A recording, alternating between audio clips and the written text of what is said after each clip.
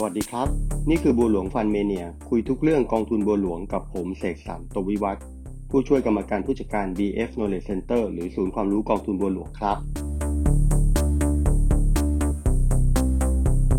ในช่วงปีที่ผ่านมานะครับหุ้นที่เกี่ยวข้องกับเทคโนโลยีหรือว่าธีมที่เกี่ยวข้องกับเรื่องของออนไลน์ดิจิตอลต่างๆนะครับก็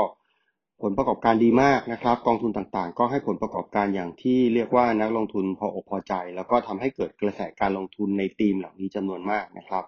ซึ่งธีมเทคโนโลยีก็เป็นเมกะเทรนด์นะครับเป็นธีมที่ทางบัวหลวงเองเราก็เชื่อในเรื่องของการเติบโตแล้วก็เรื่องของกิจการที่มันจะเรียกว่าเป็นไปได้ในทางปฏิบัติแล้วก็มีผลประกอบการที่ดีนะครับสร้างสิ่งใหม่ๆให้กับโลกใบนี้เป็นเมกะเทรนด์ใหญ่ครับเพียงแต่ว่าในช่วงปีที่ผ่านมาเนี่ยการเพิ่มขึ้นอย่างรวดเร็วของราคาหุ้นที่เป็นกลุ่มเทคโนโลยีเนี่ยนะครับทำให้หลายคนเกิดความกังวลว่ามันโตเกินมาเร็วเกินไปไหมแล้วก็ตลาดมันจะเกิดความผันผวนในการลดลงมาหรือเปล่าหลังจากที่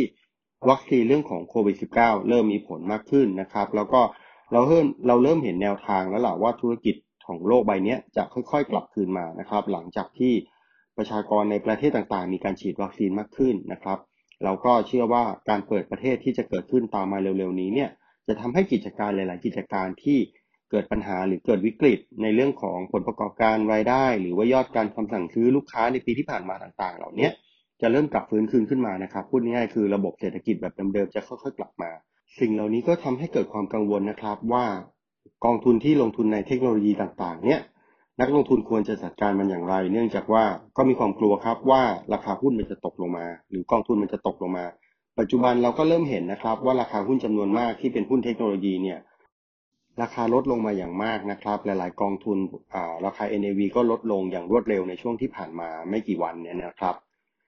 เรื่องนี้ต้องแยกเป็นสองประเด็นนะครับผมขอมองออกเป็นสองประเด็นประเด็นแรกก็คือว่าเรื่องของธีมเทคโนโลยีหรือการลงทุนในเทคโนโลยีเนี่ยมันยังเหมาะสมมีความจำเป็นต่อการลงทุนที่จะอยู่ไว้ในพอร์ตเราหรือเปล่า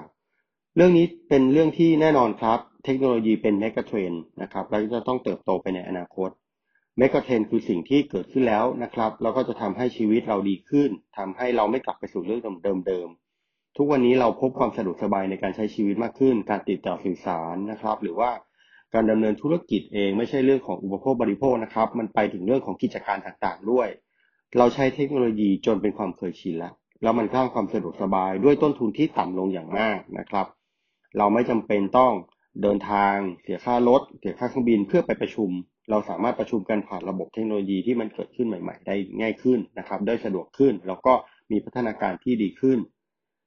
เราไม่ต้องพกเงินเหมือนเดิมเราสามารถจ่ายเงินด้วยระบบ Wallet นะครับจ่ายเงินหรือว่าโอนเงินด้วยความสะดวกสบายผ่านเทคโนโลยีสามารถติดต่อสื่อสารนะครับสามารถสั่งสินค้าหรือดูตัวอย่างสินค้าหรือว่าพูดคุยรับข้อมูลต่างๆผ่านระบบเทคโนโลยีต่างๆมากขึ้นหรือสามารถเชื่อมต่ออุปกรณ์ต่างๆในชีวิตประจำวันทำให้เรามีความสะดวกสบายมากขึ้นนะครับสิ่งต่างๆเหล่านี้คือผลของเทคโนโลยีที่เกิดขึ้นในทางปฏิบัติ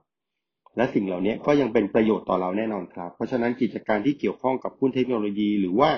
การค้นคว้าวิจัยเรื่องของงาน R&D ใหม่ๆในเรื่องของเทคโนโลยีก็จะเกิดขึ้นต่อไปเรื่อยๆนะครับอาจจะมีจังหวะพักบ้างจังหวะชะลอบ้างแต่มันก็จะเกิดสิ่งใหม่ๆแน่นอนเรากำลังอยู่ในยุคปฏิวัติอุตสาหกรรมครั้งที่4นะครับซึ่งเกิดการ disrupt ต่างๆมากมายนะครับโดยระบบเทคโนโลยีการพัฒนาที่เกิดขึ้นในช่วง 3-5 ปีที่ผ่านมาเราเห็นนะครับว่าชีวิตเรามีการเปลี่ยนแปลงไปจากเทคโนโลยีจำนวนมากเพราะฉะนั้นกิจการที่เกี่ยวข้องกับเทคโนโลยียังจำเป็นแล้วก็มีโอกาสเติบโตสูงครับการลงทุนในลักษณะนี้ผมมองว่ามันเป็นการลงทุนที่ควรจะอยู่ในพอร์ตที่เป็นลักษณะของการลงทุนที่เป็นคอพอร์ตหรือพอร์ตหลักของเราเพียงแต่ว่ารูปแบบของการลงทุนที่มันเกิดความหวือหวามากในช่วงที่ผ่านมานะครับมันอาจจะทำให้เราต้องมานั่งย้อนคิดดูว่าราคาที่มันสูงขึ้นมาเนี่ยเราควรจะจัดการอย่างไรกับมัน การจัดการไม่ใช่การขายทิ้งนะครับการจัดการก็คือการดูแลให้สัดส่วนมันอยู่ในระดับที่เหมาะสมวิธีการที่ดีเราต้องย้อนกลับไปที่คอนเซปต์หลักของการลงทุนเราก่อนครับว่าพอร์ตของเราเนี่ยเป็นพอร์ตลักษณะไหนส่วนใหญ่เราจะพูดถึงพอร์ตการลงทุนที่เป็นเงินเย็นไว้ยาวๆได้นะครับถึงจะมาลงทุนในลักษณะของการลงทุนในหุ้นแบบนี้ไม่ว่าจะเป็นหุ้นรายตัวหรือกองทุนย้ำว่าควรจะต้องเป็นการลงทุนที่เราสามารถไว้ยาวๆได้นะครับถ้าสมมุติว่า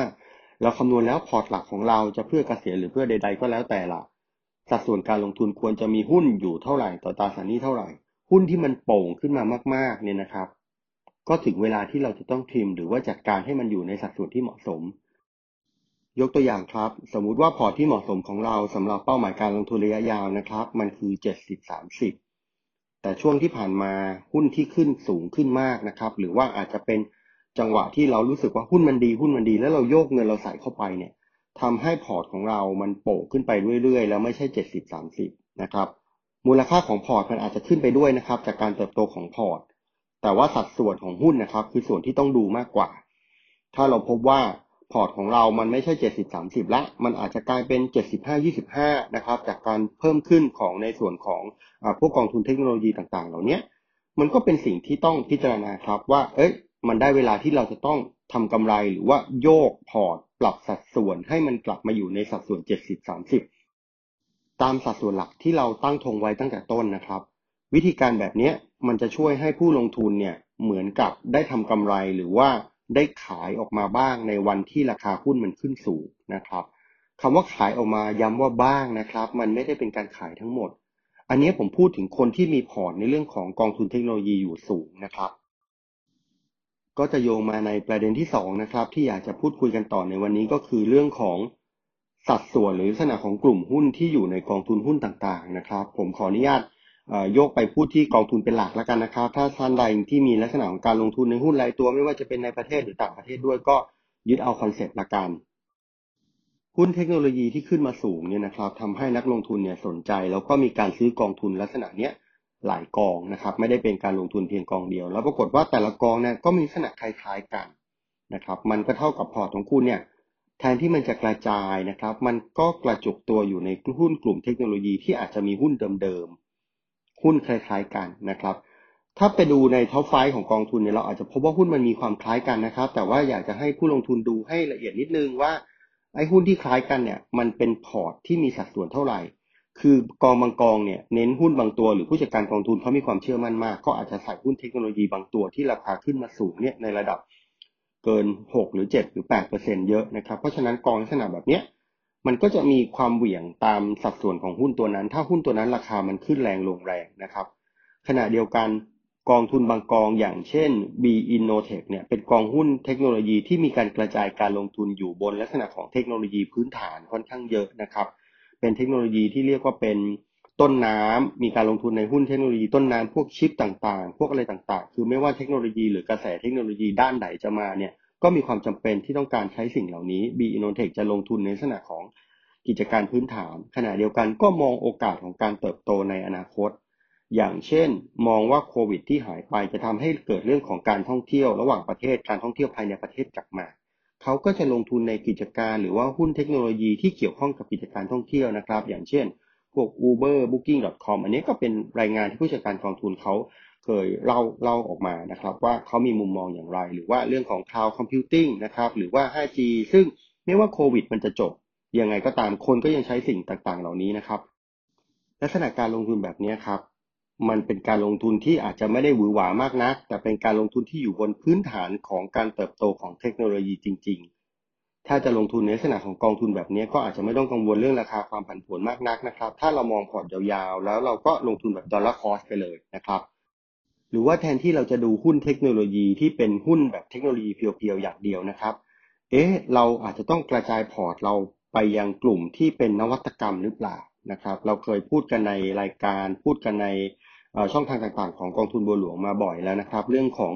การมองกิจการในหลายๆรูปแบบเพื่อกระจายความเสี่ยงของผู้ลงทุนนะครับอย่างเช่น BGTO ซึ่งเป็นบริษัทที่ลงทุนในนวัตกรรมใหม่บริษัทที่ใช้นวัตกรรมเพื่อประโยชน์ในทางธุรกิจใหม่ๆนะครับในหลายๆอุตสาหกรรมไม่กระจุกตัวอยู่ในหุ้นเทคโนโลยีอันนี้ก็เป็นการใช้ประโยชน์จากเทคโนโลยีเพียงแต่หุ้นมันไม่ถูกจำกัดเซกเตอร์หรือจำกัดกลุ่มอยู่ในกลุ่มเทคโนโลยีหรือว่าเป็นส่วนเทคโนโลยีเพียวๆแบบนี้ก็จะทำให้พอร์ตของคุณมีการกระจายที่เหมาะสมมากขึ้นนะครับหรือว่าอย่าง V-SHIP นะครับกองทุนบัวหลวงยั่งยืนที่เราเพิ่งเปิดเสนอขายไปเนี่ยกองทุนนี้ก็เป็นอีกกองหนึ่งนะครับที่ลงทุนในกิจการที่มีการ diversify ออกไปคือกระจายออกไปยังกิจการที่เกี่ยวข้องกับเรื่องของการดูแลโลกสิ่งแวดล้อมสังคมระบบธรรมาภิบาลต่างๆนะครับ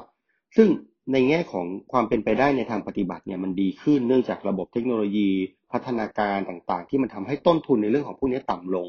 กิจการเหล่านี้ก็เริ่มเติบโตแล้วมีผลกำไรที่โดดเด่นนะครับทำให้เกิดกองทุนใหม่ๆเกิด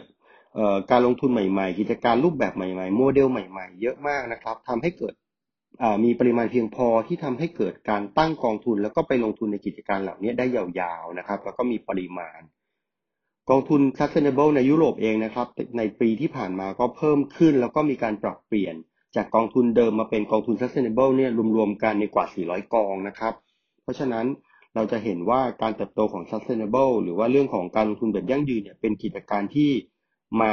ในอนาคตเรียกว่าแบบเป็นเมกะเทรนด์ใหม่ที่ยาวๆแล้วก็เหมาะที่จะ diversify port นะครับแล้วก็เป็นส่วนหนึ่งของการใช้เทคโนโลยีใช้นวัตกรรมเช่นเดียวกันเพราะฉะนั้นก็ไม่ต้องกังวลว่าการย้ายมาลงทุนในกองทุนลักษณะนี้จะเป็นการที่เราหลีกหนีออกจากความใหม่ของโลกนะครับแล้วมันยังอยู่ในเทรนด์ของโลกอยู่เพียงแต่เรากระจายพอร์ต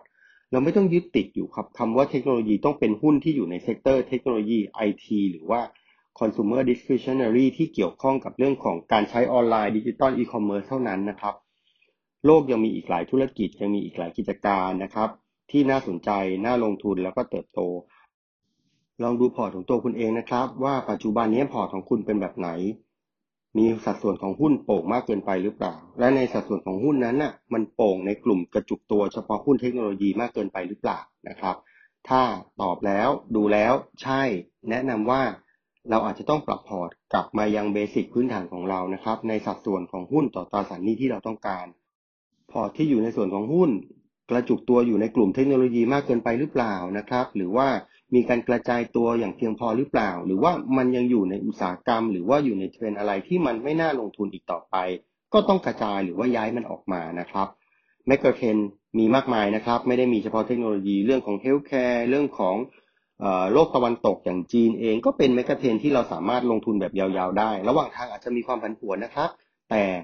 ย้ำว่าย้อนกลับไปดูที่พอร์ต สัดส่วนที่เหมาะสมแล้วสิ่งต่างๆเหล่านี้การจัดการแบบนี้จะช่วยให้การลงทุนของเราเติบโตได้อย่างยั่งยืนครับสำหรับวันนี้ขอบคุณมากสวัสดีครับ